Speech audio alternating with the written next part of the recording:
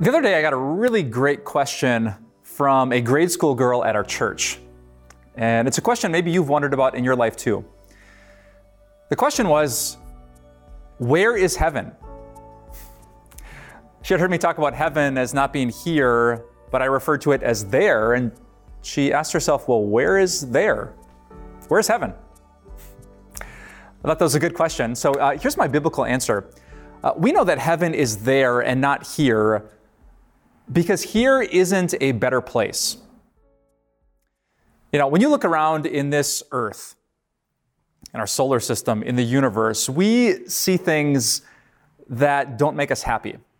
We see brokenness, we see sin, we see people fighting, we see countries going to war. But when Jesus talked about heaven, he didn't talk about any of that.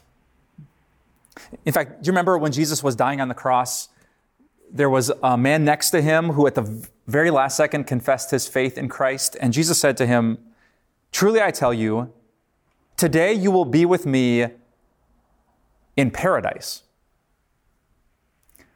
I love that word, paradise. It wasn't like going to Hawaii paradise. It was not here paradise. No brokenness paradise, no weeping paradise, no mourning, no crying, no death, no sickness, no anxiety, no worry. That's what heaven is like. So I was trying to think exactly where is that? I don't know. I can't say where it is, but I can say what heaven is. Heaven is a place that is so much better by far that the Apostle Paul longed to be there.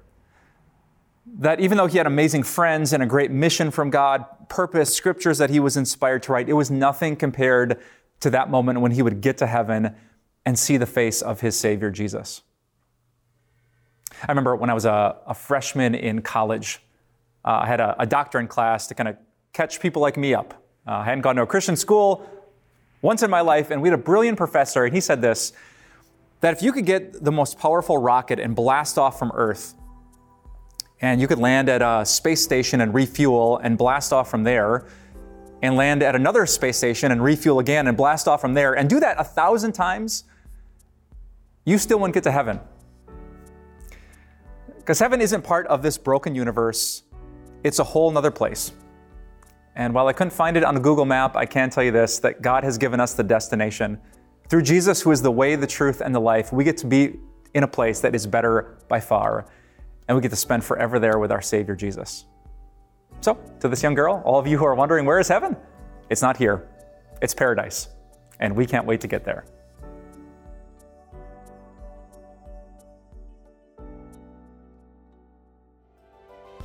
Hey everyone, Pastor Mike here from Time of Grace. Hey, thanks so much for taking your time to listen to this message. We would love so many other people to hear about this message too. So if you could think of someone in your mind right now that could use this, we would love for you just to take a moment and share it. That's essentially how people hear the good news of Jesus, believe it, and find eternal life in his name. Thanks for sharing, and have a great day.